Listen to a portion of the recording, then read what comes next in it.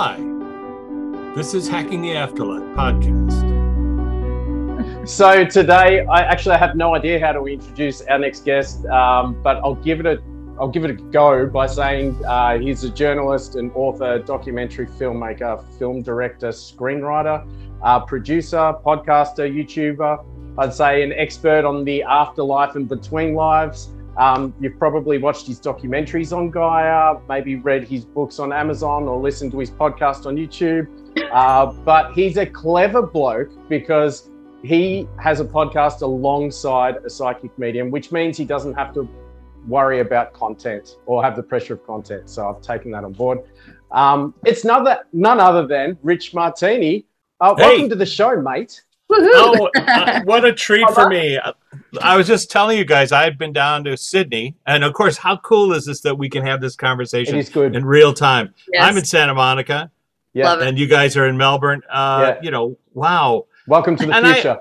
There you go. But I also think it's a little bit like welcome to the flip side, because it's funny how the net and how this kind of technology mirrors what people are talking about on the other side. This idea that you can travel the speed of thought, that you can hook up with people over there instantaneously. It doesn't matter where they're from or who they are. And if it's somebody that you may have known from a previous lifetime, it could be somebody that you just want to meet. And it's literally like, I think I'll send them a link, and boom, there they are.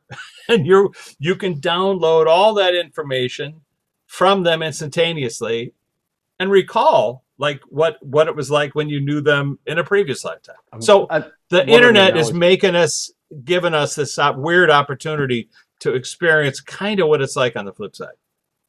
So would you say that like some people like myself might have like a shitty internet provider, and then someone like Xavier, who's a psychic medium, has like this high-speed broadband direct link? Is it just that some people have kind of need to upgrade their receivers more? I think so. But, you know, if we want to now just take it a little bit into this data world, this world of data, which I like to do, as you know. So I was reading a book by Dr. Helen Wambach. She was a psychologist out of the JFK University back in the 1970s. She was doing PTSD cases with Vietnam vets.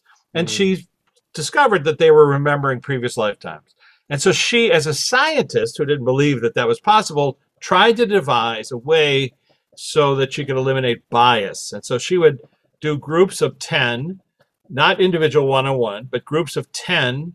And then each group would choose, the individual would choose a time period that they could try to remember. And then she also made a very casual, but a 2-hour session 4 times. And so you had 8 hours of sort of directed hypnosis. And her results were pretty astounding. Most people haven't read her stuff, but like remembering the I'll think of it. Life Before Lives is one. And Reliving Past Lives is her other one. But both books are case studies, 2,750 case studies. All right. And now we get into, we were talking about earlier, Brian Weiss. Brian Weiss's work, Many Lives, Many Masters. He's had, it's estimated 4,000 cases of past life memories. So the question then, and Michael Newton, we talked about him. He's got estimated 7,000 reports of people not only recalling previous lifetimes, but the between lives realm. So the question, which is ongoing with his institute, they're continuing. They're continuing that research, that database. Yeah, that's right. And so the question really becomes, really, why can't we access that? Like, where do I put the quarter in the machine so I can remember my previous lifetime? So, but I did I did notice in Dr. Wambach's book, Reliving Past Lives, she had a chapter about filters on the brain. And the way she thought about it was that the brain the brain is like a stereo receiver, gets a big sound wave, and it filters out the information that it can't use so you can make music, right? It limiters and filters. And then she said, the stuff that's filtered out is not conducive to survival, and that's why we don't have it. Now, cut to 50 years later, Dr. Bruce Grayson out of the University of Virginia, he's writing a book about near-death experiences. Also a skeptic, a psychiatrist, but thousands of cases of people accessing stuff on the other side. A whole chapter in there about filters on the brain, where he says the brain filters out this information not conducive to survival. Same turn of phrase. Mm. So the question then is, who's got the filters? How do you turn them off? So if you look at it, some children up to the age of 8, roughly, when the skull hardens, they can see, hear, experience, recall, remember things that they shouldn't. But let's say, I was your father in a previous lifetime, or whatever they can remember. And Xavier knows, and it's like, oh, they're seeing grandma. And as Grayson pointed out, in the UK, the statistic is 70% of the hospice care workers working with dementia people, they report that they suddenly regain their memory just prior to passing, as if the filters had died. That's the way Grayson put it. So it appears that mediums like Xavier, not necessarily, I won't call you a medium if you don't call yourself that, but that idea that her filters are different than Michael's, right? Your broadband, the amount of money you paid to get your Wi-Fi. I know. Yeah. It's not the same. I'm the same way as well. And, and I must say, this is a good story This is a good story for your Australian audience. My whole life, I saw ghosts, and I just ignored them. By the way, is there an angel over my shoulder? No.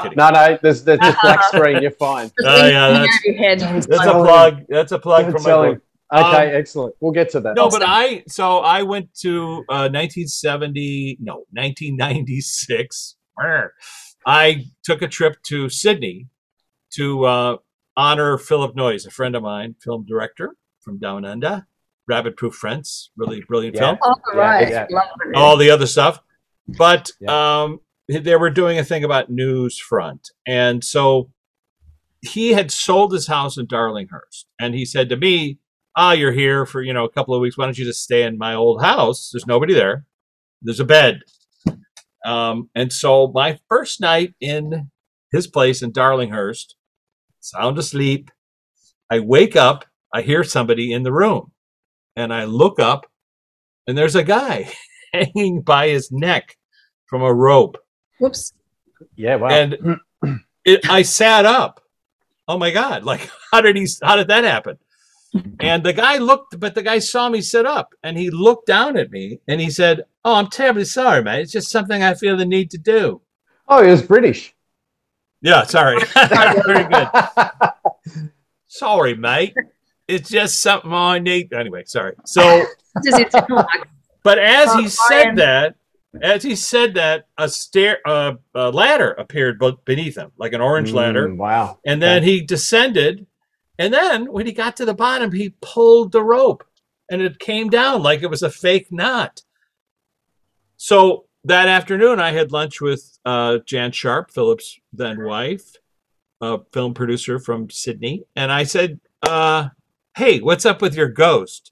She said, what are you talking about? I said, well, I saw this guy. He was dressed like a painter, and he was on a ladder, and he was hanging from the rafters. And she said, I don't know what you're talking about, but the guy who did paint our house, he did hang himself in another house some miles away. I said, well, he must have liked your house because he's still hanging around. Hanging around. Love it. But the point is that you said you're not intuitive. Like, didn't you just say you don't have? Well, that's what I mean. In other words, I think we all are mediums. Okay. Exactly. And it's just that idea that we deny it, we see it, we deny it, we dismiss it. Oh, it's a dream, it's a memory, it's something I ate last night, pepperoni pizza, which is what I thought most of my life. But once I started doing this research, I realized, oh my gosh, when I really think about it, I'd had a dozen experiences like that, but never one like so specific where the guy talked to me, clearly saw that I saw him, and apologized for what he was doing, which very clearly he was something he said he felt the need to do. Interesting. Like repeat that motion. Yeah. Stuck in that kind of loop. Stuck in that loop. But since then, and I'm sure Xavier can talk about this, but you run into somebody who's stuck in a loop. Now you don't have to just go, oh my gosh, there's somebody in my house stuck in a loop. You can say, hey, Loop Dude, what are you doing here? And have you thought about going home? Yeah, exactly. Because Ask him. if you look over your shoulder, there's like a light. It's really You don't have to go, but you could. And by the way, everyone who ever loved you is on the other side of that light. Mhm. So why don't you go and come back and talk to us and let us know how it goes? And they That's never great come back. tip. That's a great tip, especially for the kids who aren't sure and they're scared and they tell their parents what they saw, and because their parents can't see it because their skulls hardened, like you said, they tell them it must be your imagination. But I love being able to help children or educate parents to say to your kids, just ask them to go. Explain to them they can go home. You're freaking me out a little bit. This is a bit weird for me. Thank you. Bye. Yeah, exactly. Because they're they used to be here in the physical. So be respectful, be polite. Nothing to be scared of. Just say thanks. Bye. Yeah, exactly. And I try to mention to people that, they were here first. Sorry. Yeah, don't be rude, man. You're invading their space. Mhm. And I just didn't realize it. What really, so it's happened a couple of times since then. And since this research started, where there was, here's an example. I was doing actually my show is on Gaia tonight. They've just aired the new episode on Beyond Belief with George Noory. But I was doing my makeup on the show in Denver, a couple of years ago. And the makeup artist, the producer ran in and said to the makeup artist, "Oh, tell him about the ghost." And so she said, "Yeah, listen, there's some, we noticed that somebody was smashing the lights when the place was locked down. Somebody was in there and smashing the equipment." And she said, "And I saw him." She had she'd opened the door and walked in and saw this guy. And so I did that technique that we were talking about, which is I freeze the frame. And I said, well, let's see. I'm getting my makeup done. And so I go, well, let's see if we can talk to him. And she, could you remember what he looked like? And she had a very specific memory of, this young guy. And so I said, well, let's freeze the frame and ask him some questions. Is it okay? And he said, yeah. And so the story that came out of him was that he had died in a fire nearby, in the town, outside of Denver, outside of Boulder. And I said that same thing. I'm thinking, I don't know if this works or not, but I said, now listen, if you look around, there's a light. And that light is like a portal. And if you go over there, you can go home. And his reaction was, I don't want to go home.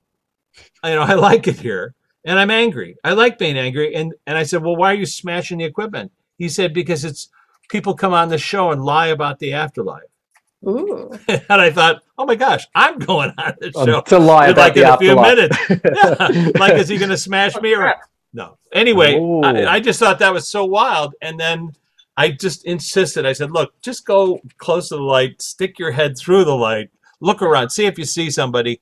And he saw an uncle, which he said, the only person who ever liked him. And I said, why don't you go hang out with your uncle for a while? And I'll, when the show's over, you can come back and tell us how it went.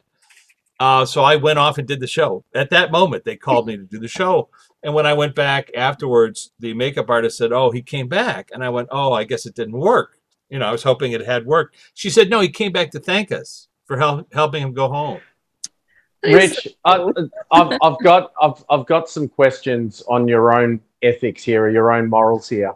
George Noory has got a afterlife bullshit detector on his show, and you happen to distract him while you're on that show for him to then come back later on. It's almost like you distracted this guy from. Were you worried? Were you worried he was going to call you out? Oh, you mean, no, here's the thing, and Michael, you distracted him just for the time while you were on the show. I don't know. Is that coincidence or? Well, here's the weird journey I've been on. I mean, just to put it in a nutshell, like, why am I doing this? And I can the basic thing is that in 1996, right around that time period, my dear close friend, Luana Anders, who I'd been with for 20 years, passed away.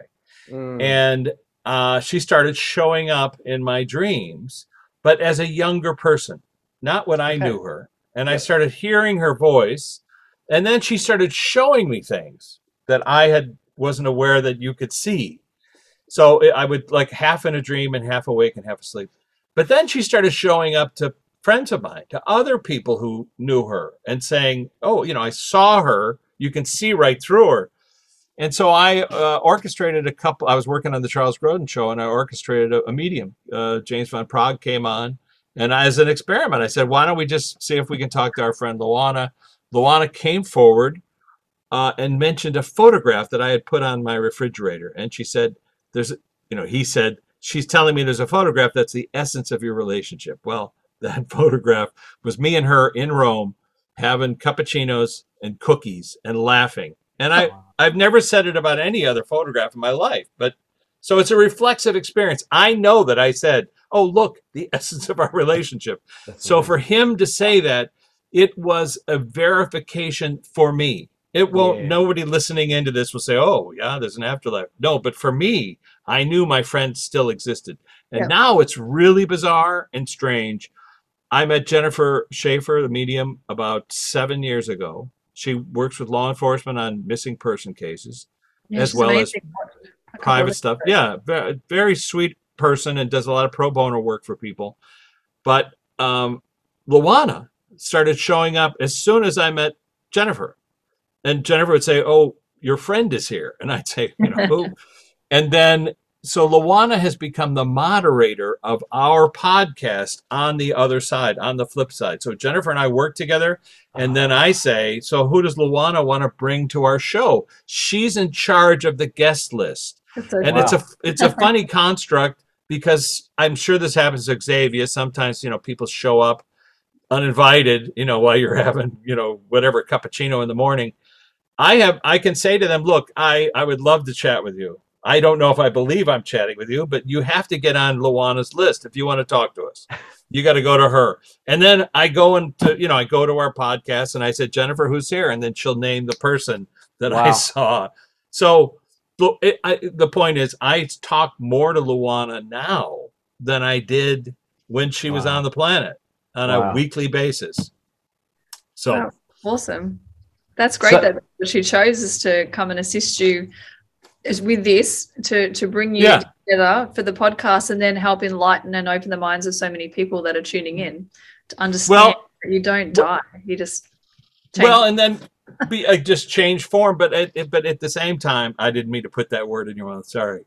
But whatever, that change, yes. Yeah. But I was going to say, what I'm focused on is process. So I ask her a lot of questions about the process. So how are you doing that? Well, what's your frequency compared to mine? Mm-hmm. Are you traveling at the same rate? And then she'll say, no, we have to slow way down, like being in a supersonic transport, talking to somebody in a VW, traveling around a dirty road with the windows up. They slow the plane down so that they can communicate with us. And they can only get a couple of words or thoughts or images in our direction, because we're driving along in our VW, you see. So it's that when we're asleep or under hypnosis, like Michael knows, then we have dropped away the filters, and now we're traveling at, let's say, relatively the same rate of speed so that they can communicate.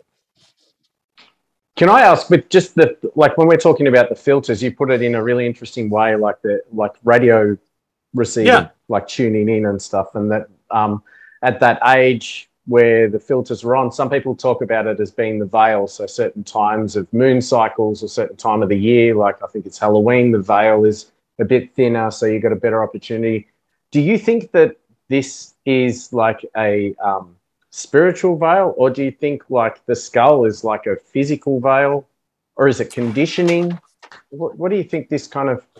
Well, it's a great question. And, it really comes down to nomenclature and words that we use to examine. So, of course, I came across the term the veil in myself. I would hear it, or somebody having a conversation about it.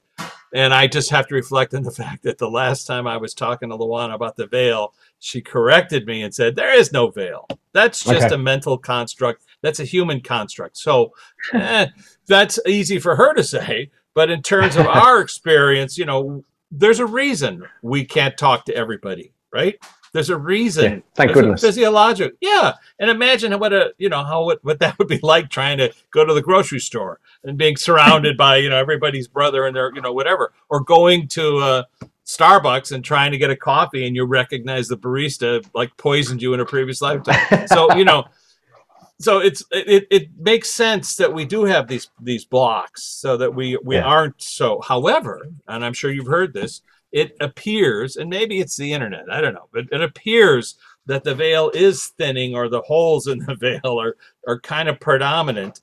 And when I ask the question to people, why is this happening? They'll say, well, it's time. They'll say it's what happens with civilizations. And at some point, there's a shift in consciousness. Now, in one of the sessions we did, it's in the book, It's a Wonderful Afterlife, we were talking to a guide on the flip side. And the question to him was, I was filming Scott DeTamble, hypnotherapist in Los Angeles, trained with the Newton method. But so he was asking this question, and one of her questions was, well, what's the shift in consciousness? What does that mean? And the guide said, oh, you humans, you think by naming things that'll give you a better handle on it. Well, I got news for you. He said, in terms of the cosmos, your shift isn't a big deal. I was thinking, oh, you mean like in terms of Saturn running into Jupiter?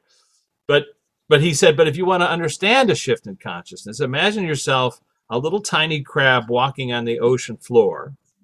You're walking along and you open your eyes and you realize, hey, I'm in an ocean. That's a shift in consciousness.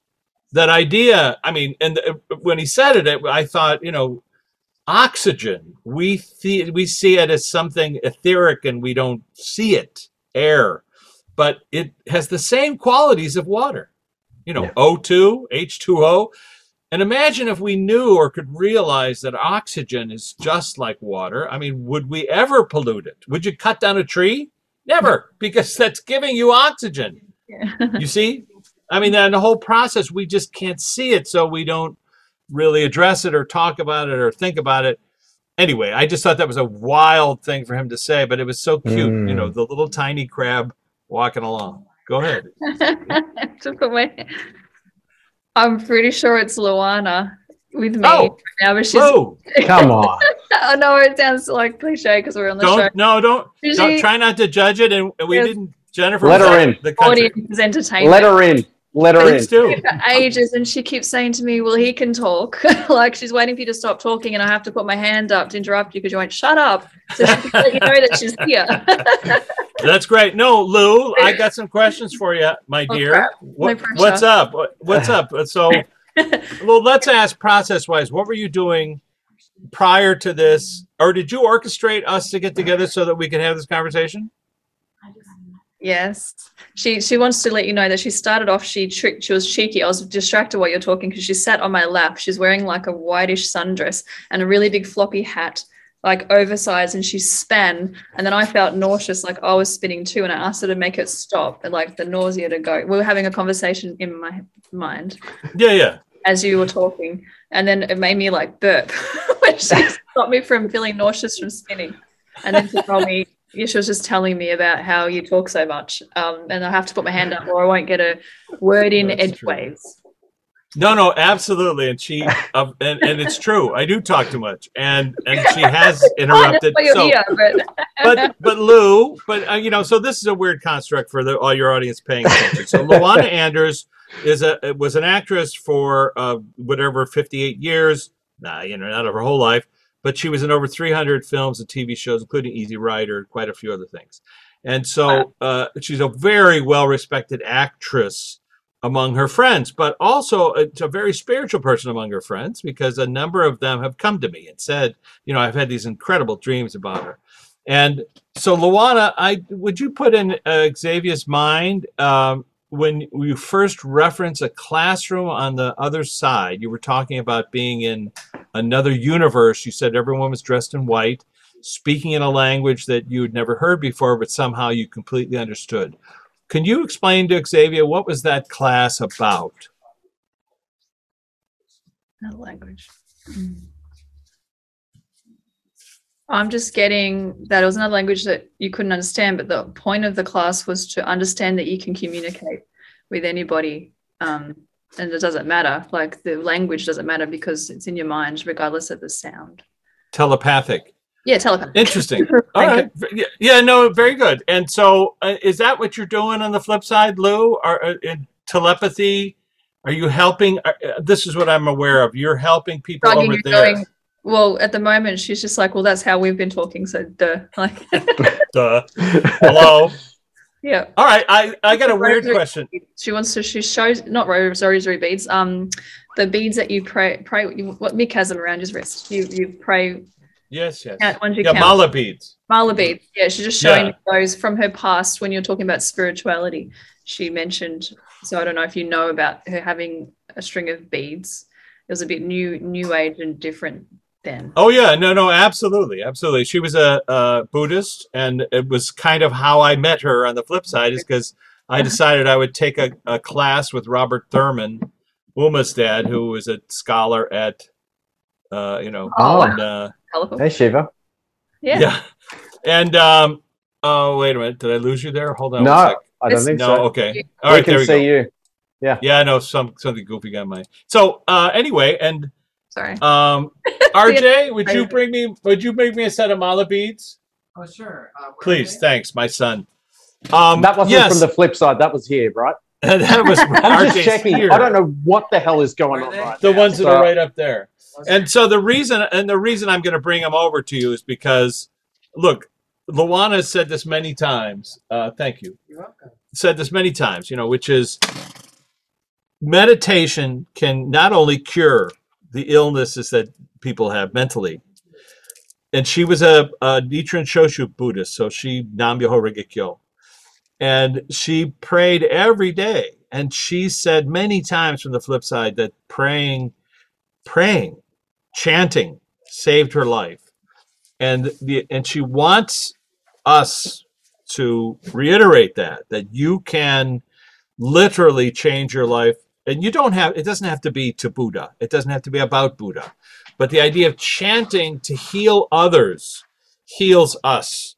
There's a great study by Richard Davidson at the University of Wisconsin where he talks about mind science, how the Tonglen meditation, the Tibetan meditation, Tonglen, can cure or alleviate symptoms of depression.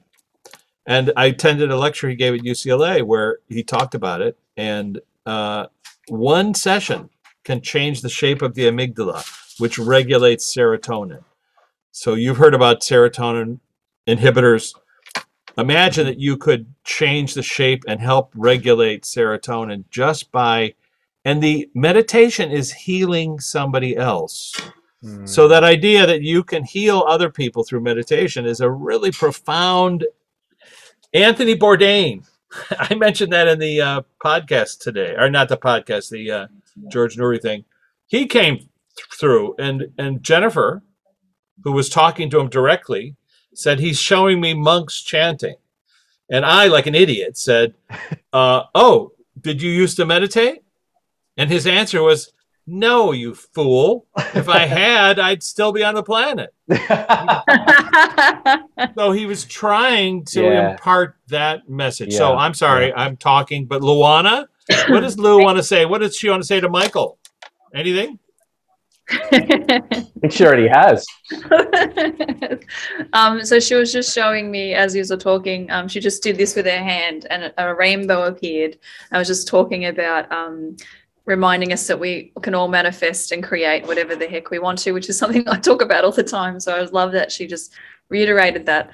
And she gave me like a download of information, which is a big block, like a lot of confirmation at once. That's how I get it. It takes 1 second, but it feels like a story. But anyway, before you even mentioned Mick's name, she knew you were going to say that. And we had a great chat yesterday, actually, Mick and I, about his evolution and his abilities and what he can channel, and that she was just basically applauding his journey. And that's why he was guided to contact you to hook us all up. He was channeling back then, so we would all we're part of the same. Well, so think of that. I just think about that for a second. I asked the question. Yeah. Lou, do you have anything for Mick? And and her answer was to show you a visual of the Yes. conversation that you had yesterday. Yes. And this is what I found that's so fascinating in this work, which is we can ask a medium a question, and the medium then gives us a download or a visual of what they've just gotten from this person on the other side. But we also then can translate it. Because, Yeah. it's like if Mick wasn't here, you might have said, oh, she's saying you should talk to your friends more often. You see, you might have translated it that way. But Yeah. because of the content of what Mick was talking about, Mhm. that's what she wanted to note. I'll tell you what, Lou, because we have you, and what the hell, this is so funny, because Jennifer, my podcast, Jennifer has been in Europe. So because we have you, is there anybody on your list today for this conversation, for Xavier or Michael, that might want to come through and talk to them? And I'll help ask you questions, and Michael, you can chip in if you want. Sure. I don't even know if he's. I thought he was alive. I don't even know if he's dead or alive. Don't judge it. Don't judge it. What's the first name of the person? He said Marlon Brando, but is he alive? Okay, very good. All right. Please don't judge it. The reason I say don't judge it is because I completely understand what she's talking about. All right, so My dad is a massive movie buff, and he would just die if he heard this whole conversation. He no dying. No dying. All right, so because, and this is wonderful, because Mick and Xavier are not aware of our conversations with Marlon, or why we could have a conversation with Marlon. So, Lou, do you want to talk about Marlon, or do you want to bring Marlon into this conversation? It's up to you. I know what questions to ask him. He's It's laughing fine. at me freaking out so much, like I've just gone so red. Okay, well, all right. So I guess, see, look, I like to say there's no hierarchy on the flip side. Let's just allow All right. that. They're just lights, right? So Yeah. Marlon, the energy that was Marlon, has come forward. Well, tell me what he looks like. About how old does he look in your viewpoint, for your filters? Now he's from The Godfather, yes. Yes, correct. So does he look? I'm seeing the scene from with a big cigar. Okay, so that Like, kind it's of like that. look. Okay. Because that's how I would recognize him. All right, and so Yeah. Chuck, so Michael, this is an example of stuff you can do with Xavier, Okay. which is to ask questions that she does not know the answer to, but the person on the other side does, Okay. Gotcha. right? Yeah. So let me ask you this, Marlon. Oh, well, what do you want to talk about? I mean, I could ask you questions. Did I take the cotton wool out of my mouth first? Yeah, please. Yes, we can't understand you if you're talking like that bird. Is that one Marlon Brando? That's how bad I am with movie stars. Is that the guy that actually played The Godfather? Yes, that's the guy who was Okay. The Godfather in The Godfather. And recently, it's on There it is. Paramount Plus, and they have the scene where the actor puts what do you think about this film called The Offer, Marlon? Even if Michael and Offer. The Offer. Are you familiar with it, Marlon? What's your opinion of it? I'm sure you're familiar with it. Yeah, thumbs up, thumbs down. I'm just getting jokes like, did they make you an offer you can't refuse? And that's from a movie too, I'm pretty sure. Well, it is, and that's why they call this thing The Offer. Oh, okay. They make you an offer. He's doing his. It's actually funny. the making of The Godfather. Okay. And it's a mini series. So Marlon, we need a thumbs up, thumbs down. What's your opinion of it? Or have you even not paid any attention? He's doing it like this to be. It's just Okay, that's nice. That's very generous. Appreciate that. Have you seen your buddy Wally recently? Are you still hanging out with Wally?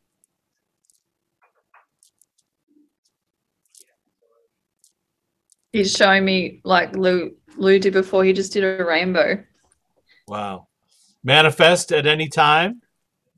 Well, mean, he's on the other side of the rainbow. Like it's just something about time and colors and All right. like he's busy. Wally was a good friend of yours in life, and I know you guys were pals for a long time. I'm just curious if you guys have been hanging out, Yes. or if so. What would you want? What do we want to impart from your perspective? Here you are having a conversation with us, and is it because Luana roped you into it, or were you not doing anything tonight?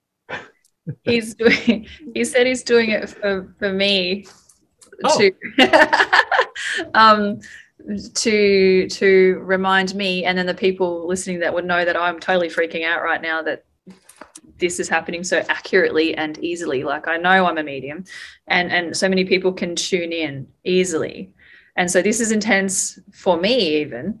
Yeah. I don't do the mediumship part as often, and I'm pretty chuffed. And he's doing it to show me, and then the people listening or watching, that how easy it is, that anyone can come through. And like you said, there's no hierarchy. We're all the same. He's like just an actor, like whatever. You can be.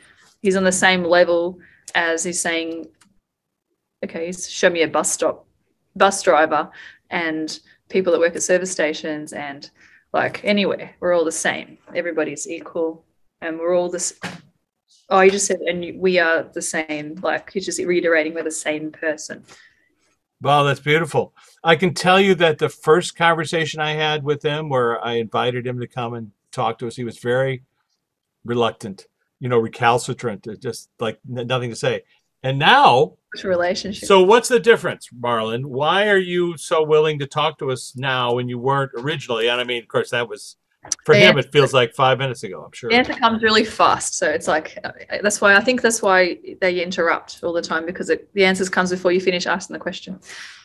Because they have to make sure that the people here that I connect with are from a heart space and will share the information the right way and explain the right way without it going to their head or using it for the wrong reasons. Or so it's helpful. The banner headline: Marlon speaks. Yeah, so it's helpful and constructive, and for people to learn and grow from. Not, it's getting used the right way. So you had to check, see if you could trust you, basically. So how does Luana, who is my dear friend, how does Luana appear to you, Marlon? If you're going to look over at Luana Anders, what do you see? I mean, I have an image of her in my mind, and clearly Light. Xavier does. Light. Light. What color? White. White? Shimmering or flat? Yeah, you can see pink, and I'm seeing her like this now too. So she's showing me her essence, is what I'm getting told it is in essence. Like white, and then with a pink soft glow in the middle, kind of make me think of like heart chakra, although she said it doesn't represent that the chakra as much. It's just the color that's emanating. But it's a weird pink. It's pink that I don't really know. Okay, very good. Very good. Well, let's ask Lou, what does that pink represent in a term or a phrase? Creation. Creation. Very good. And I have a question for both Marlon and Luana. And what's great about this question is that Mick and Xavier won't know who I'm talking about. Our mutual friend Sally has now come over to the flip side. And what was that like for you? Have you been hanging out with Sally? Have you seen Sally? And what was that like for you when you did see her? Because I'm going to assume that you have. I'm feeling a whole lot of love. So I just feel like I need to tune into that for a second. She's just emanating love. I'm just seeing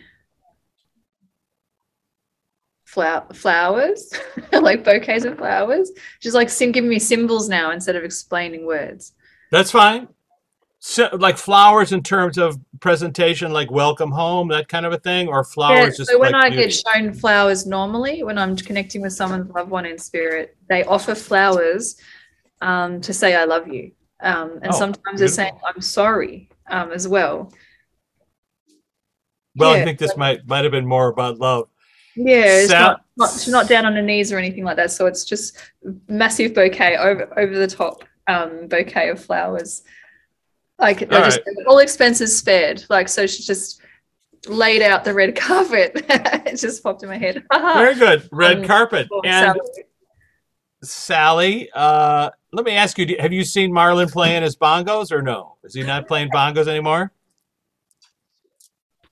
It's like they're just like laughing at like how you're putting the physical terms of human bodies in. Well, they know what I'm referring to. Okay, all right, so I'm going to tell you, this is Sally Kellerman, who passed away about a month ago. And Sally, Marlon knew Sally when she was a waitress before she became a movie star in the movie MASH and an Oscar-nominated actress. Wow. And and he invited Sally back to his house, took his clothes off, and was playing the bongos and chasing her around. So the fact that I would mention the bongos is why they're laughing. Like, okay, yeah, I remember that. See if I would see any more imagery with that one before they were just joking at the concept of the human. Like, yeah, so it's just like the music. Yes, right. I'm referring to it. And then the weird thing was the next day she told all of her friends, like, I stayed overnight at Marlon's house and he chased me, but I didn't sleep with him. And they were all like, get out of here. No one believed her. Nobody believed that happened. And he left her a note, in the morning. It said, coffee and whatever in the kitchen. Anyway, listen, Jennifer and I have had quite a few conversations with him, and they're in my books, Backstage Pass, The Flip Side. And the construct is so unusual because Luana was in, like I say, over 300 movies. And there's quite a few actors that Luana was close friends with that are close friends with him. Wally is Wally Cox, who was Underdog in the television show, but he was like a comedian, a really quirky comedian, and they were best friends, Marlon and Wally. So I have to interrupt again. So Marlon and Sally were joking about how you said he chased her but didn't sleep with her. It's like because when they crossed over, they've had past life connections before where they have slept together, so it's okay. I love that. Not rejected after all. So maybe they knew on some level, been there, done that. And what a wonderful thing to hear. I mean, for most people, they're going to put it in their minds like, wait a minute, are we talking about Marlon Brando, the actor? Well, again, no, we're not. We're talking about Marlon Brando, it's the an energy. spirit. Yeah. Yeah, the person that's on the flip side, his pal Luana. Luana, what do you want Michael to talk about? What do you want to bring Michael up to speed? What does she want to say to you? Yeah, poor Michael, we just took over. She's saying that. I'm normally the Richie, just doing all you're the the bits, guy, and she doesn't get a word in.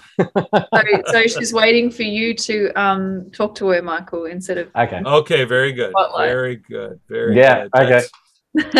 So Lou, and please step in. You have anything you want to add? Look, it's always a treat to know you're here and how Very interesting this is. How wonderful that is for her to step forward to remind me that she's available, not just through Jennifer, who I talk to every week, you see. So then your brain starts going, well, I have to talk to Jennifer to talk to Luana. Yeah, no, true. Clearly not. So Mick, let me talk to you a little bit about your journey. What was your first conscious thought that you might be able to do this kind of work? That I might be able to do which kind of work? Hypnotherapy, hypnosis, or that got you in that field? Oh, good point. The reverse interviews. A lot of it was a lot of there's a lot of meditation, which is come up here. Thanks, Luke. A lot of meditation over many years, and then go back. I want you to go back a little. I'm sorry to interrupt. Go back a little further. Yeah. Your first conscious thought.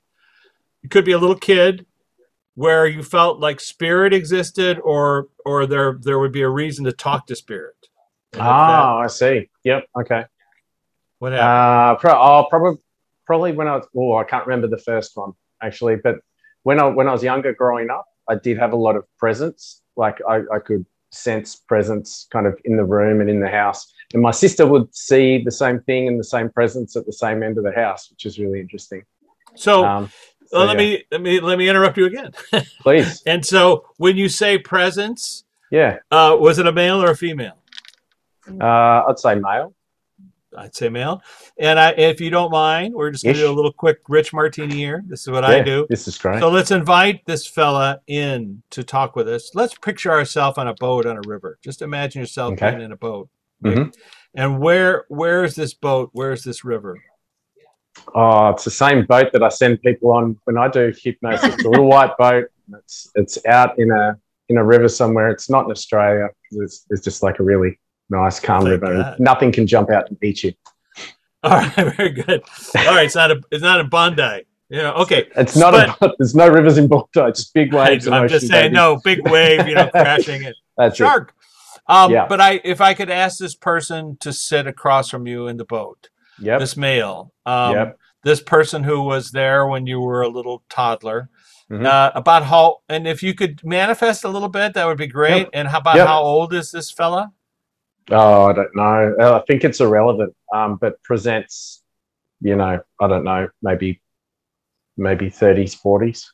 Okay, just a great image. And white hair. What color hair? I'm sorry. All black. All black. Okay, color eyes. I can't see the eyes. All right, let's do something. Sorry. That's all right.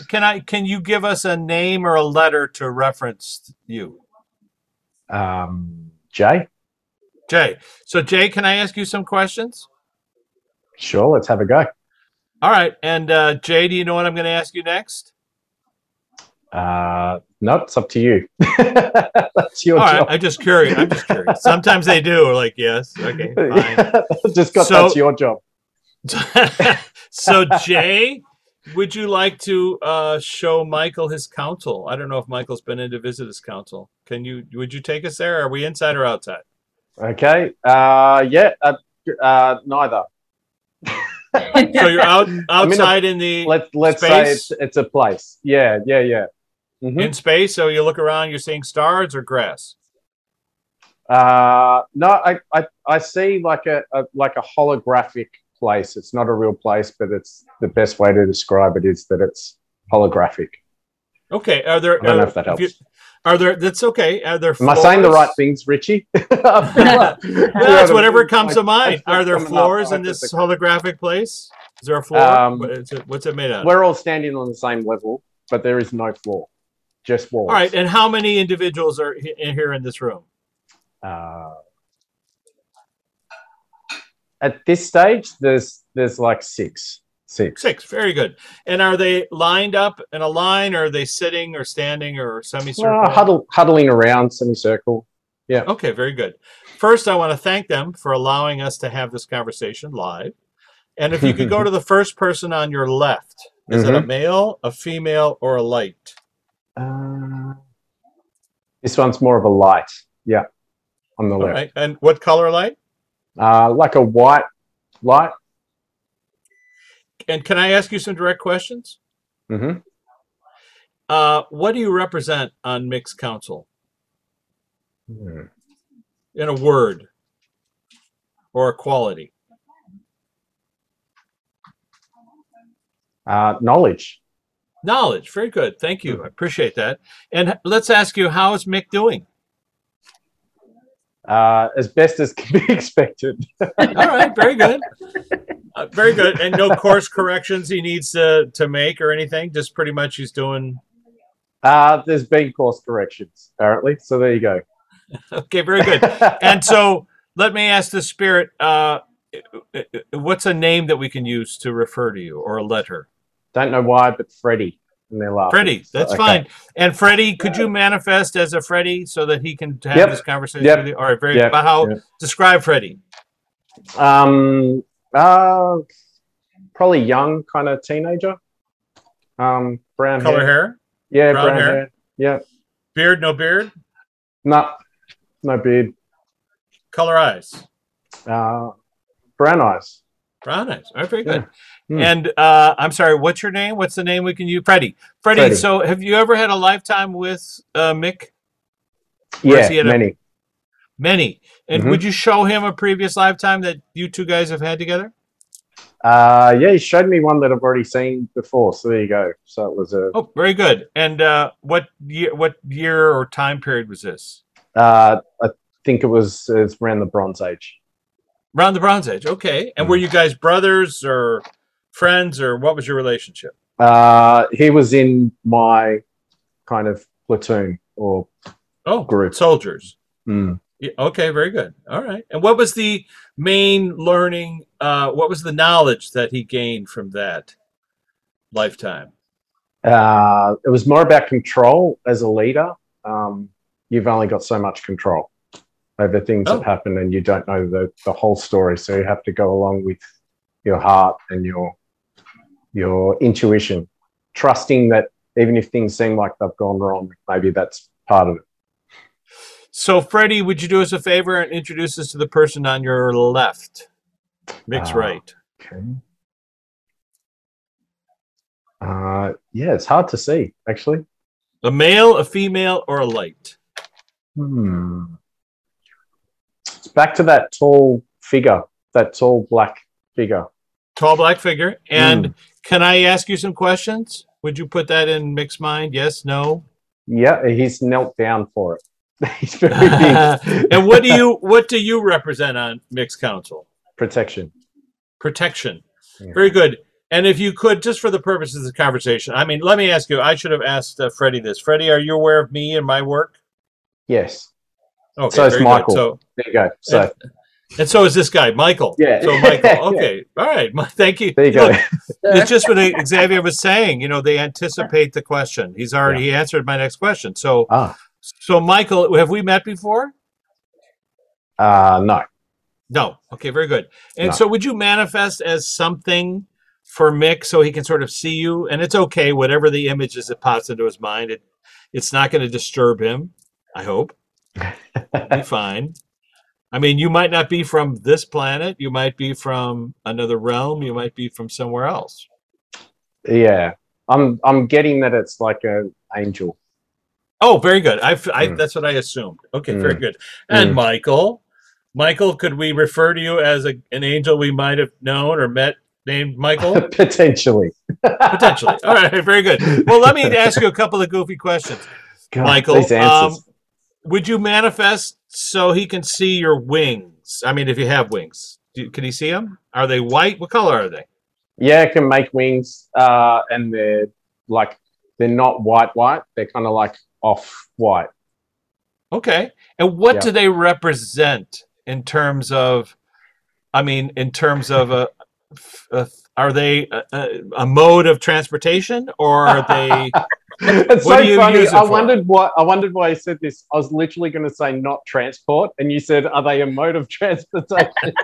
Not transport. Well, that's he knows what I'm going to ask. Okay, he knows what I'm going to ask in this question. So, are they metaphors for transport? For the location? They're metaphors for location. Okay, and the idea that you can travel, Michael, can you travel to other realms? Everything's within reach. Everything within reach. So the idea of going to another realm, I've heard this before, that that they can travel through portals. And so the only thing is walking into a room because they have to turn sideways because the things are so big. I understand that. And so has Mick seen you before in meditations as he's seeing you now? No. Okay, this is new information, you see. So I think it's important to sort of note that. This is something you have. So can you reach over, Michael, and tap or touch Mick, maybe on the top of his forehead, and generate a feeling that he can experience now? And that's kind of like your signal to let him know that you're available for a conversation. Can you do that? Very good. Thank you. And that's really just to let you know that he's always available. Of course, that would be an obvious thing for everyone. Now, we could go through every person on the council, but let's just go to the spokesperson if we can. Is there a spokesperson or somebody that sort of is in charge of this council? And if they could raise their hand. All of them pointed to Freddie. Well, that's fine. And Freddie went like this, like, all right. You got me. Yeah. So knowledge, well, of course, knowledge, because you're aware of so much. What did Michael represent on his council? In a word. Yeah, it's like guidance. Guidance. Okay, very good. So knowledge and guidance. And look, you have a number of people in this council for you to look at, to talk to access. And obviously we don't have to do hypnosis to do that. But I found that everybody has a council, and every council is tethered to us so that they're there to help us. And it's fascinating because I was going to say, I mean, just a little aside here while the council's listening to me blab away. They're listening. I've just finished a book about councils, and it's literally about 30 or 40 trips to councils from different people who many who've never met me before, don't know anything about the work. And I'm doing the same thing I'm doing now, which is just to ask a guide, whoever that is, could be their grandmother, could be a friend on the flip side, walk us into the council. And some councils who don't know my work, because not everybody does, some of them are like reluctant to give up these details and information because it feels to them like we're skipping ahead. That, you know, but in your case, they have no problem showing you stuff that you probably have already accessed many times. Yeah. And, you know, it's rare when they say no. And we were talking about Simon's podcast. And when the last podcast I did with Simon, they had told him no. Somebody had done a session with him, and he got to his council, and they said, no, you can't come in here because he's not ready yet. And preparation. So, yeah. But then he asked me, and I'm thinking to myself, how am I going to sneak him in? You know, I'll distract them. Did you get him in? Get him in. Well, what they said was, and it was funny because he said, oh, that guy who rejected me last time is here, and he's coming over. And I said, just ignore him. Just let's go past it. And he said, no, he's following me around. And then I stopped, and I made him stop and talk to him. And I said, what's your beef? And he just said, you know, he wasn't ready. He's ready now. Yeah. It's okay. Yeah. So we had that conversation. So before we go anywhere, I just want to say, you know, Lou, is this what you had in mind? We talk a little bit to Mixed Council to show people how easy it is to have this conversation with these are the people who help you construct your journey, that your lifetime. Go ahead. She wants you to know, then I feel we're a bit special now because of how she's explaining this. She comes through not just with any medium and anybody that you can chat with. There are particular ones that she knows are, like we were talking about before, like heart-centered and coming from the right space to share the knowledge and open the minds of people. So she's helped choose the correct people for you to interact with that can share. So this is what she wanted. She's reiterating that we're from the same life as soul groups. So she can see them, like how she's got the pink in the middle she's just referring to. It's the same color. Everyone's in the same, it's the same vibration or energy there, and she can spot everybody as an essence, and she can see ours with her. Well, that's really cool because, that's confirmation for me how I explain to people that our whole soul can't fit in the physical body, so she can see the rest, like she can communicate with our higher selves, the rest of us there, and the same color is the same soul family. So they're all the white with the pink in it is the same group. That's what she's explaining. Wow, and that's fascinating. Like, connected to the body down below, connecting us to our higher self. Thank you, Lou. I appreciate that, and just in terms of the data and research, and people have filmed it. It's that idea that we all bring a portion of our conscious energy, and as you just eloquently described it as a visual, that kind of that pink energy within a white structure, we bring a portion of that to our lifetime on stage. Yes. The wonderful construct is while we're on stage with the filters, we're not really aware of all this other stuff. However, a portion, and it appears to be more than we think, more of us is always back home, always able to interact. And so that's a very unusual thing, because also on stage, drama happens all the time. Conflict happens all the time. And it's very hard for people to put their minds around the fact that they might have a portion of themselves going, oh, look at this. Come here. No. Oh my God. Look what he did. Yes. That they could observe us, love us, be connected to us. People are asking me a lot on Quora, that I have a forum, Hacking the Afterlife, but they ask me that a lot about the idea of why don't we retain all this information? And my point is the self back home retains it all. There's no delete key. And it's all stored on portable hard drives in your Akashic library. Let's call it that.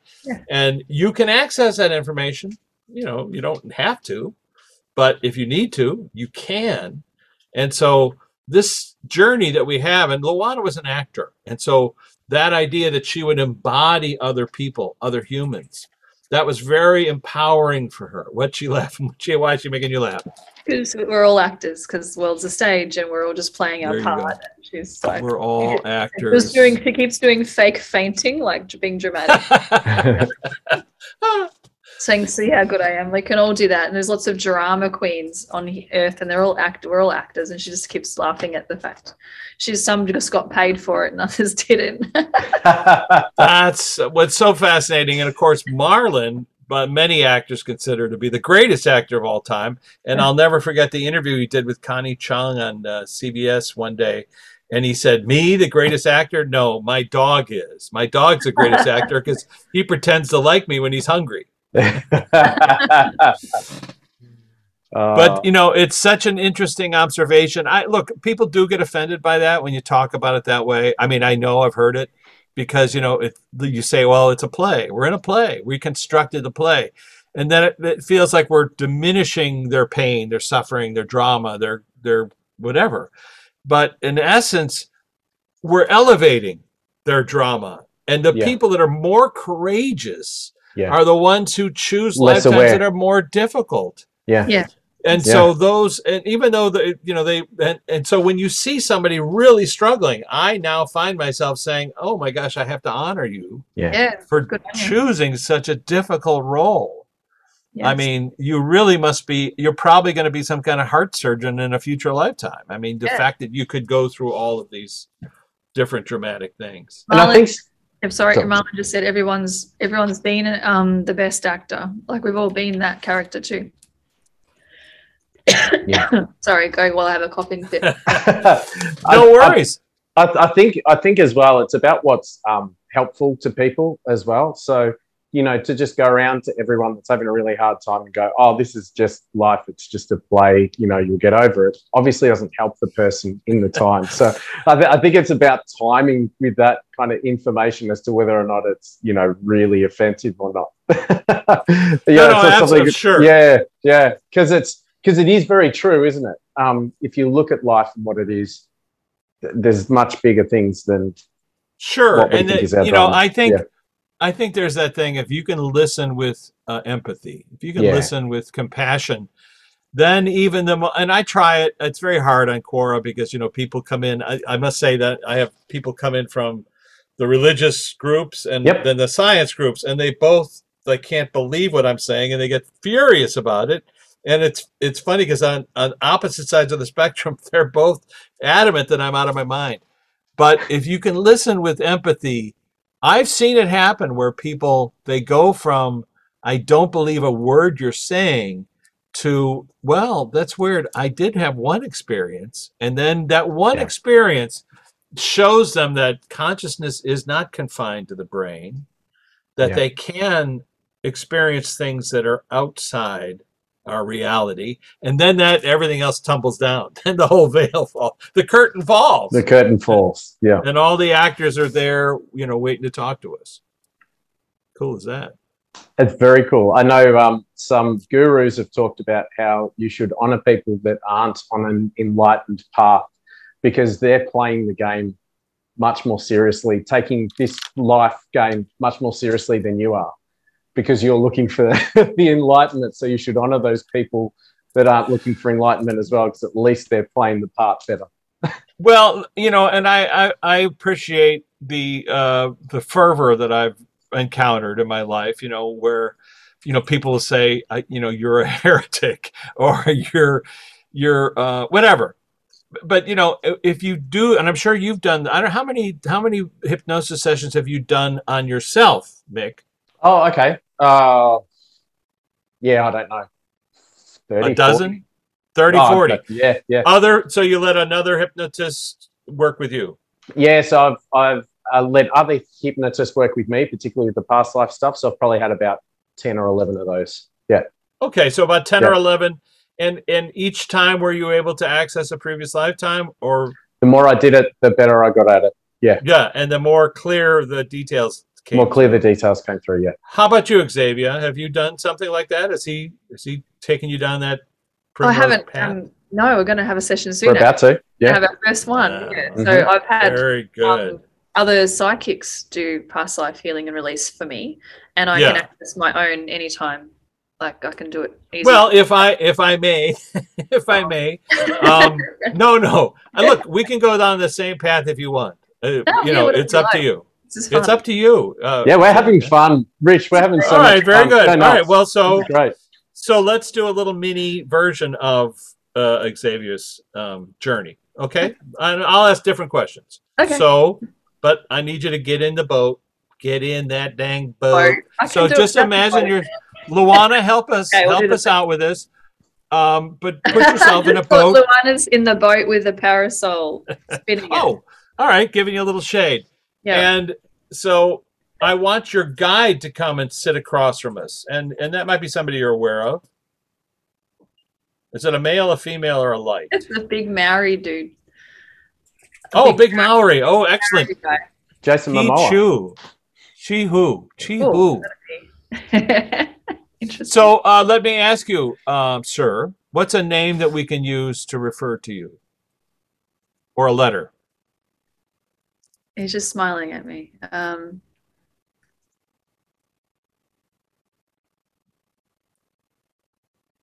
We can call you Mr. M. He's saying Momo, and I was trying to Momo, that's fine. Don't Is it let's not creepy? judge it. Okay, whatever. I won't refer. Don't judge it. It's all fun. He knows what we're doing. So Okay. Momo, is that? Can I refer to you as Momo? Yes. Okay, very good. And first, allow me to thank you for showing up to talk to us today. Are you familiar with my work? Yes. You are. Okay, very good. So I just want to thank you for showing up. Do you mind if I ask you some questions about Xavier's journey? Go for it. Okay. We could go visit her council. That's always a fun thing to do, and that might be something she should do. But I'm going to ask you, Momo, a little bit something different. Would you show and put in her mind's eye her life planning session? For this life? Yeah, for this life. Okay. Yeah. And Yep. so where are we? Are we inside or outside? Sort of like mix, like floating. There's like a white, it's like a screen. Like There the is screen. a see-through screen surrounding me, 360, standing in the middle with a whole lot of all my soul family. Very good. And how many are here in the soul family? Roughly. What's the number? As like 100, like Like 100. Okay, very good.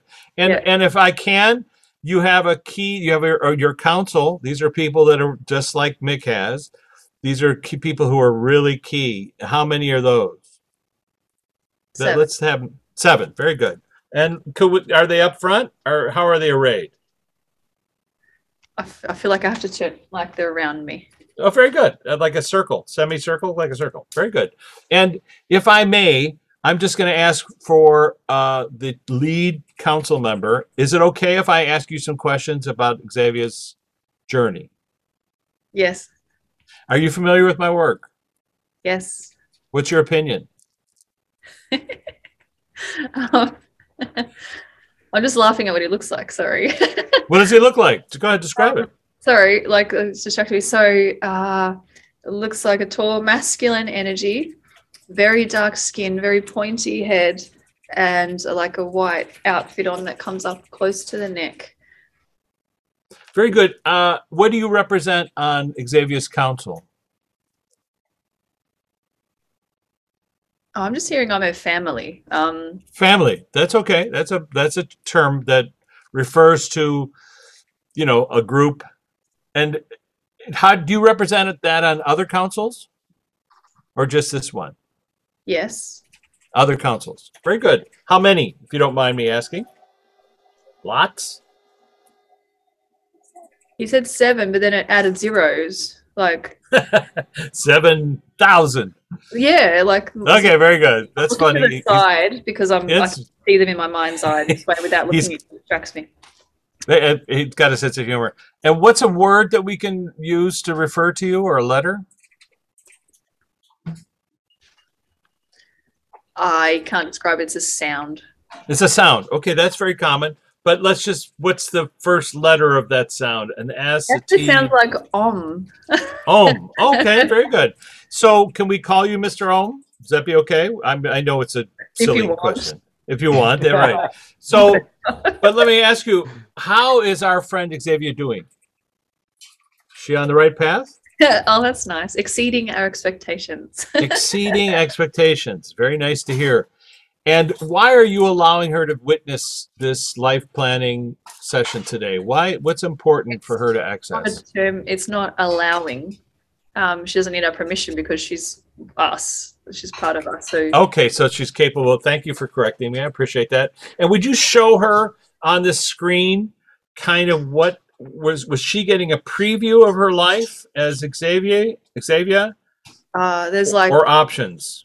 there's many versions. So it depended on, they're showing free will. So there's like multiple options of how different stages can play out, depending on the choices she made when she's on Earth. And how many?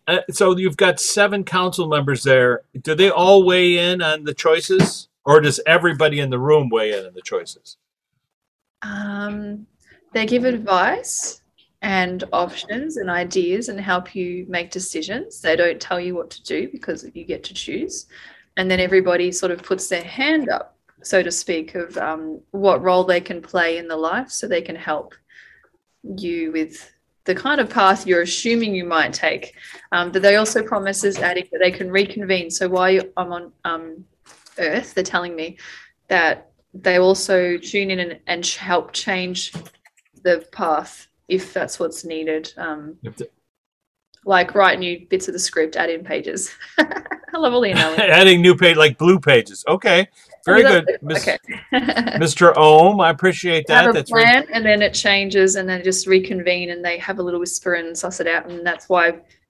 So there's some that are waiting that aren't in my life yet because they might pop in at certain times, at certain stages if stuff changes.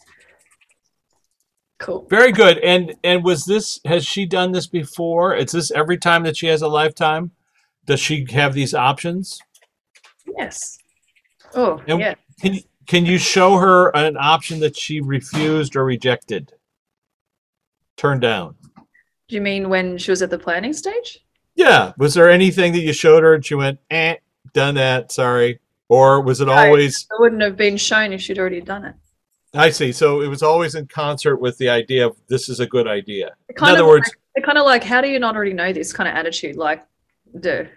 Like, well, I would just... They're saying you already know, but you're obviously you're explaining it like this for the listeners, as they're saying. Well, correct me if I'm wrong, Mr. Ohm, which is you're describing your relationship with Xavier, and this is how she chooses her lifetimes. But are you aware of other people, and perhaps on your other councils, where people are resistant to what you guys pitch to them in terms of what they should or shouldn't do with their lifetime? Have you ever run across somebody who opted out or said, I don't think I can handle that? Yes.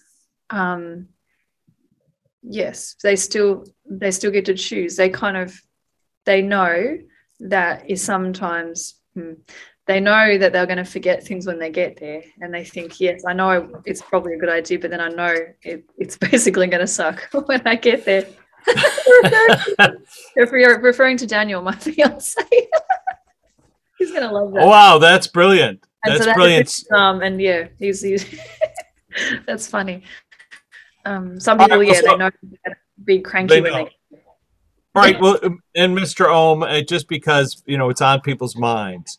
Yes. The idea of, someone like Xavier, who's had such great experiences, and you guys have guided her so well. But there are some people, of course, who've had problematic journeys, including ones where they just can't believe that they're involved with such trauma. Let's just say. You said that's on the first level. It's not here. Right. It's not back there. But yeah. But am I correct in assuming that you guys help them choose the traumatic journey so they could learn lessons? Yes. That's why they go there. Does anybody come back home and are upset over the fact that the lessons that were too much, or they had really? Yes. People who take their own lives. Their okay. lessons were a bit much and they forgot their connections that had promised to help them when they came there. So then next time life will be a whole lot easier. I see. And so let me ask you about that, because I've encountered some people who that's been their option each time. I've done it so many times that the council is saying, oh, look, we can't work with you because every time we give you difficulties, you quit. Yeah. Which ruins everybody else's journey, because there's everybody else is in the play and the play gets screwed up because this guy keeps jumping off stage in the second act. They have to insist that they have what's referred to, and they're showing me this because they've shown me this before, that they're more of a floater in a life. So a life that's really easy where they might not achieve much. They might not be well known by anybody. They just have an average job, average life, maybe no children, so no karma, that kind of thing. And they just float through life. So it's easier to help recalibrate them, and then they can come home and start fresh. Well, Mr. Ohm, because I have you and because I can ask this question, I'm familiar that the word karma in Sanskrit means action or energy. And from that level, it appears that people choose an action or energy in order to learn it, overcome it, or master it. Mm-hmm. So it's not something that haunts them or follows them or a sin or baggage. Is that correct? Correct. And if you want to correct that for humans at all, I mean, maybe just talk about that a bit about what karma means, or what your vision of it is. It's just the lessons that we choose, so we can connect all of their versions of ourselves back together again when we're done.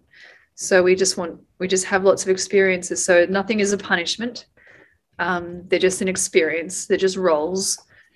So we can try many different experiences, and then go back to one.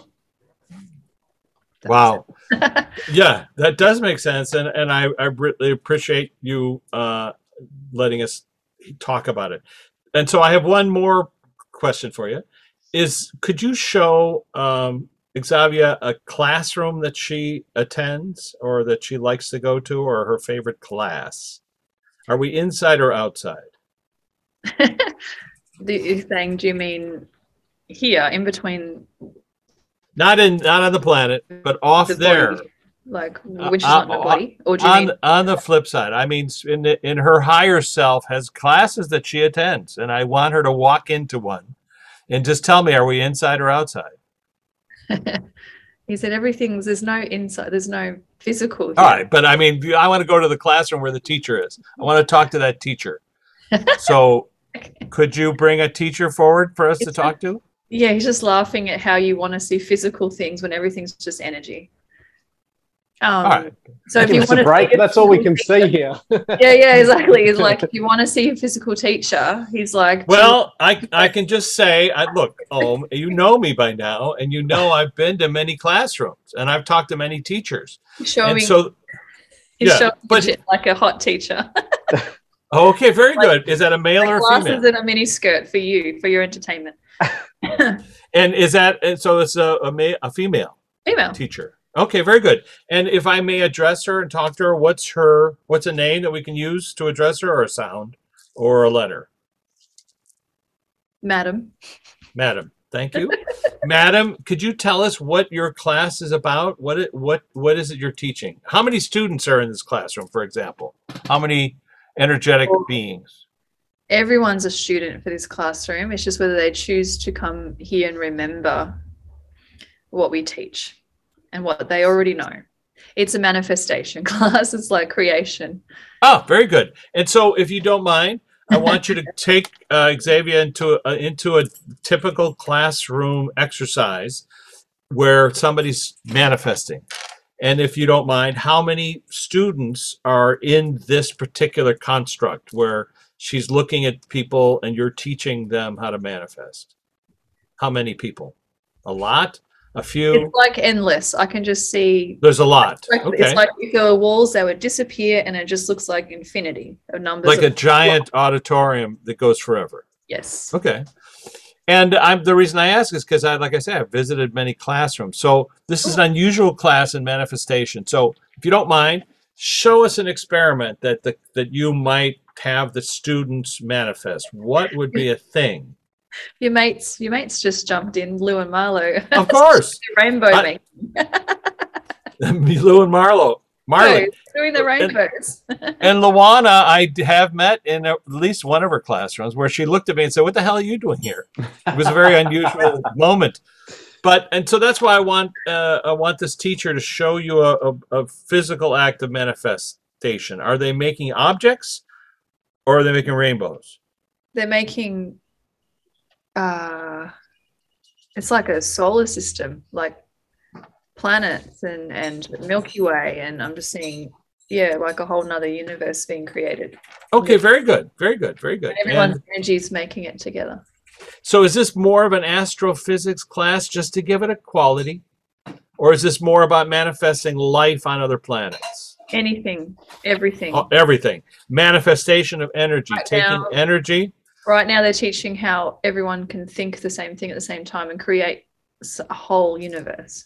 So if you don't mind, if we're going to put it on a blackboard, and I'm not saying you should, what is the formula for manifesting something from intent? If you can just give her some qualities that are required. Do we have to, sorry? Belief. Okay, that's key. Because believing. Yeah, and any more we can't explain more, because you have to figure it, like you have to learn it. So if we can't just tell people, they have to remember, they have to connect with this classroom at any time. You don't have to be in between lives. You can connect. You can come to this classroom anytime you want to remember how to manifest anything. Well, I don't mean manifest on the planet, on our planet, which is a great quality you've just described. I'm talking about creating other universes, creating matter in other universes. Does it begin with intent? I mean, belief, intent. Is there time? Is there pressure? What are the qualities that are required to learn, or at least to create something? Because I've been in a class where they manifested crystal, and they described to me intent, pressure over time, and how that's how you create pink crystal. Like the whole class was working on various forms of it. I'm just being shown. Well, they're just having a giggle because I was someone in one of my in-between lives. I helped decide that crystals should go in the planet Earth, which I already did, which was pretty cool. So they're talking about it. I said, "Oh, funny you should mention crystal," because I thought it would be good for the planet and the people, physical people and animals on the planet. Well, let me ask you about that. And crystal, in terms of, is that correct? Does crystal retain energy, or is it a radiator of energy, or is it a receptor? All of the above. All of the above. Okay, very good. And how do you manifest crystal? Is it time and pressure and stuff over time, or is it just as simple as? In Earth terms, it is. The way I'm translating is terrible because I'm not very sciencey. No, that's great. I'll make it make sense to me so I can explain it to you. So in Earth speak, there's all those elements, but really it just happens, like manifesting. I had a dream the other night that I was manifesting something with my hands, feathers, and I was dreaming that I was in some kind of classroom, and they were showing it to me. They were saying, "Well, here's how you do it. You think feather." Yeah, and so the feathers were appearing in front of me, and I could see them go from light into the actual form, and I was thinking to myself, "Oh, that's unusual." Somebody was teaching me that. I don't know who that was. Might have been you. They have. All right, and by the way, your teacher, did she give us a name? I'm sorry, did she say a name? Madam. So, Madam. Are you familiar with an astrophysics teacher that we refer to as Ma Durga? And she has 8 arms. Is this somebody that you're familiar with, or no? No, she's a teacher who's shown up in enough times that it was like interviewing her. They're just showing me so many layers, like so many layers. So many players and so many different realms and so many different teachers and so many different classes, etc. But I will point out that Xavier is in a classroom that is like sort of beyond comprehension. It's so vast and so fascinating. Yeah. So, and it says a lot about her ability and talent in this lifetime. That's the kind of classroom. Me, I found myself in a classroom where it felt like freshmen were there. Yes. And they were what they were doing was they were taking the ball bearings of these objects and they were cleaning them. And what they said was, these geometric shapes carry all the energy of the Akashic records, and over lifetimes they get gunk on them, and you have to clean that off. So you're polishing stones. Yeah. So I'm in the universe grading class. I'd never heard of such a thing in my life, but that idea of each class is a little bit different. All right. Well, let's thank everybody. I want to thank Madam. I want to thank Mr. Ohm. Thank you for showing us this construct. It's fascinating, and I don't know how familiar Xavier is with the work I've been doing, but this is what people are reporting. A life planning session. Yours was very graphic and dramatic. In the film Hacking the Afterlife, a guy who's a hypnotherapist now, he was seeing himself in a giant auditorium like the Greek Theater in Hollywood. And he said, there were thousands of people there, but his front row, like you, there were 7, counselors there and he was giving a dissertation, almost like for a PhD. And he said, and I saw myself sitting with microfiche, going over each lifetime and looking to find the things that he had not done. And that he was now pitching what he was going to do. And like you said, people in the audience would go, I'm playing your mother, and I'm your brother Pete, whatever. They offer to participate. Yeah, so it was What you just described is literally in the film Hacking the Afterlife. Wow. Which I don't think you've seen. So no. Not like you Well, maybe because dimensions. Yeah, on the flip side, they give out popcorn and tickets. Well, it's nice to know we can do class while we're here too. Yes. Yeah. That's interesting. At the end, they just added on the whole difference to the class, how you visualized it being more of a classroom, and mine was like crazy. It's just they're showing it depends on how many times you've been in bodies and lives. So how many times we've been back. So the reference, the way it's I might have just been here more times. And when they said 7, I was one of the 7. They counted. And when Mick said 6, they told me 7. So they counted him as one of the 7. Okay. I was actually you're both.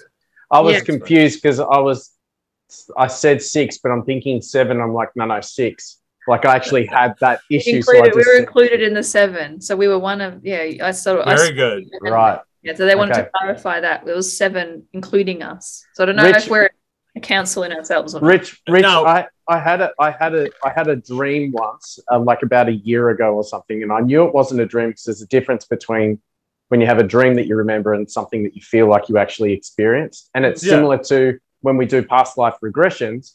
You can imagine a story in your head and it feels like an imagination, and then there's other times where you have an actual past life experience and it's like, oh my God, that was so real because I felt every part, and the bits I didn't make up, it just came to me. So I had this dream that I was in the classroom and I was sitting at the front with the professor and the professor would say something and I'd say, oh, so it's kind of like, and I'd give like an analogy, and the professor stopped and looked at me and went, no. And then the professor went on to say something else. And as I went to ask a question, he looked at me and said, probably not, before I could even open my mouth. I remember you. And we all laughed. And I didn't feel bad. Like, I laughed as well. And he goes, right, because it's like, oh, you've been in the class. So whatever. And it was very funny. So I laughed as well. He's like, probably not. And I'm like, okay. And he goes, maybe just sit on the other side. So I was still at the front, but I had to sit on the other side of him. And then I felt more comfortable. I had no idea what any of that meant. I still don't know what it means, but it's interesting you talk about how you had an experience of being in a class, It sounds exactly like what we're talking about. I mean, and just to bring Luana back into this conversation, it was when I did my first Between Life session, my first hypnotherapist session with Jimmy Quast of Easton Hypnosis. And he said, where do you want to go? I said, well, I want to go visit my friends. I was thinking I wanted to visit Luana, but I found myself in a classroom, and this teacher seemed like she knew me, and she introduced me to the class, and she was Wow. like, "Oh, it's my friend Richard," and I'm thinking to myself, I don't know these people, but they all seemed really excited, oh, the teacher's friend is here, so we had this conversation about geometric shapes, etc., etc. And then the hypnotherapist Jimmy said, "Where do you want to go next?" I said, "Well, I want to see my friend Luana." And now I found myself in this giant auditorium, and I was up high on the rows, and Luana was in the back row with her friends, and I could see her, but she was about age 20, 10 years before I met her, wearing a ponytail, blonde hair. And I manifested right like about 10 rows down, and I could see it down below like a teacher, but he was super tall, like 10 feet tall, green.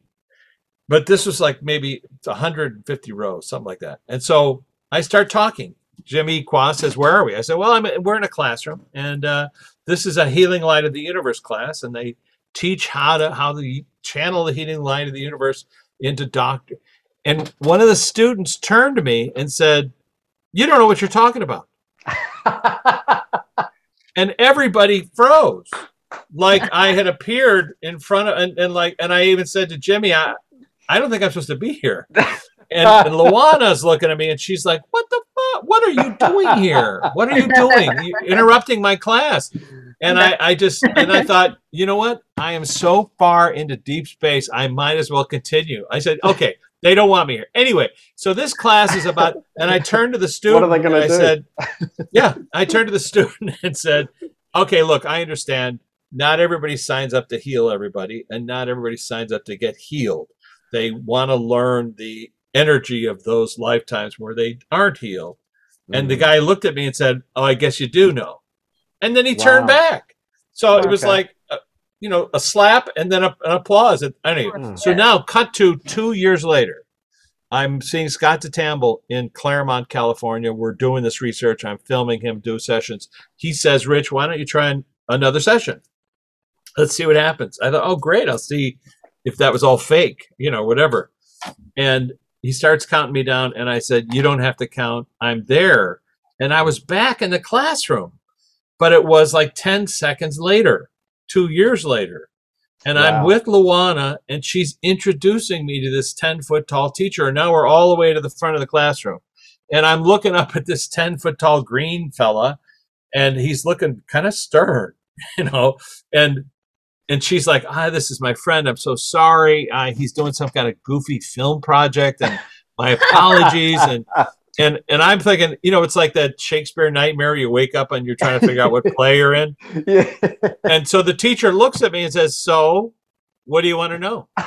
And I was Whoops. like, "All right." But I thank God, I just allowed my higher self to know. I said, "Look, so was I accurate about, the classroom and blah, blah, blah. And this is where people learn how to channel the healing light of well, yes, blah, blah, blah." So I don't know. It was fascinating. So classrooms are very present in our flip side experience for everybody. And I've never gone to a classroom live in a podcast before. We've gone to councils. Oh, got a new thing. Wow. But and a life planning session. How wild was that? Did you hear that? She had like a 360-degree I hadn't visual. seen my own before. I've seen others. I've seen it for them and explained it to them, but I hadn't seen my own. So thank you so much for the experience. That was great. It's like Minority Report going on there, where you got a screen and you can just Yeah, it was like exactly like that. floaty. Yeah. And that's how I've been shown it is, and I've seen it for other people.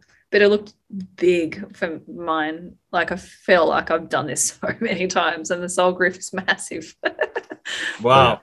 Well, I hope you send me a recording of today's session so I can transcribe it, Yeah, as well as don't forget to record her session when you do that session. yes, yeah, good point. Yep. Yes. Make sure, and you might do it on this. Yeah, we probably will, and it's good. The hypnosis though as well. Sometimes you can forget some details because you're as long as you in the record zone. it. Yeah, so recording's good for that. Well, I mean, I've been fortunate because that was the Newton method, which is he would record everything and to give the client, a copy. And so when I first started filming, they were okay with that. And that allowed me then to just film everything and then go back and transcribe it. Yeah. And then also I found, and I'm sure this may be with your clients, where I would tell them, especially the ones who said, I really, I think I made it all up and I don't know if I went anywhere and da da da da. I'd say, no, make a transcript, listen to it again, type up exactly what you saw, and then add any new details. And as they do that, new information comes. It's like two bites at the same apple. Very true. Yep. Wow. I'm going to start writing a book about all the past lives I've had with my partner, my twin flame. And yeah, it's easy. Danny boy. Danny. So if you just go back and see a couple of notes that we've written down about a past life, I can then just read that and go, okay, let's go back into it to get more information for the book, because that's my intention. It will be easy just to tune back. Oh, that's great. Very good. Very good. I can't wait to see that. Yeah. Well, how can people follow what you're doing? It's kind of, it feels like it's hard for them to not follow you. I guess you're kind of everywhere. Well, how do people get away from you, Richard? How do you want them to find you? Man, that's hilarious. Just follow me to the pub and we can sit down and have a pint. Cheers, mate. Yeah, great. Cheers. There you go. No, let's see. So hackingtheafterlife.com is the podcast. Martinizone.com is YouTube? The videos from the podcast. And then richmartini.com has links to articles and fun stuff, toys. No. But my books, translated in different languages, Portuguese, Italian, Spanish, whatever. And then, those are the three main places. And then if you're desperate, if you go to Gaia, if you sign up for Gaia, there's, I think, about 4 or 5 episodes with George Noory and Beyond Belief, but there's 3 films. One is Flipside, the first film that I made about Michael Newton and his work. Then I made one called Talking to Bill Paxton, my old friend, the actor. And I had 3 different mediums talk to him simultaneously, different times, the same questions, different people. In one case, I wasn't even there. I have to warn people because I was filming these things in loud, noisy coffee shops, restaurants, because I wasn't thinking like, oh, I have to be in a sound stage. It was like, oh my gosh, here's a medium, blah, blah, blah. So people do get a little disconcerted because it's not, you're in a weird coffee shop and somebody's, Awesome. And then the third one is Hacking the Afterlife, which is a little bit more controlled. And that is really kind of a compendium of the past 10 years, because Newton's in it, Brian Weiss is in it, Wamba, all the research that I've done and sort of, put in a box. So if I get hit by a bus tomorrow, people can, knock on wood, people can, see kind of for themselves. It's just a different thing. It's one thing to experience it, as we know. It's another thing to see somebody else experience it. But the idea is to open up the door to possibilities, because, what we've just demonstrated here in a very unusual way, as Luana so gracefully came forward and Marlon Brando came forward to let us know they're not far away, they're not hard to access, and they want to help. They want to communicate.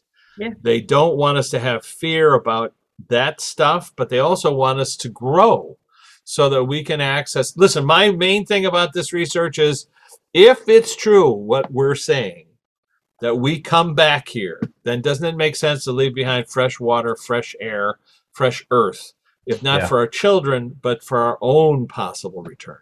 Yeah, very good message. I mean, trees are an extension of our lungs, really. Without trees, what are our lungs doing? Why would you kill the guy who makes you breathe? Yeah, that's it. To me, that's insane. I mean, look, I understand. I wood everywhere, but still, I've had conversation. I'm sure you guys have as well, where someone says, "I'm in a sacred grove. I'm seeing myself, among trees," and then I'll say, "Well, can you go over and hold that tree, hug the tree?" And then while they're doing that, I say, "Do you feel any kind of sentience associated with the tree?" And they'll, yes. And then I ask the tree, "Can I ask you some questions?" And so I asked one tree, I said, so how do you view humans?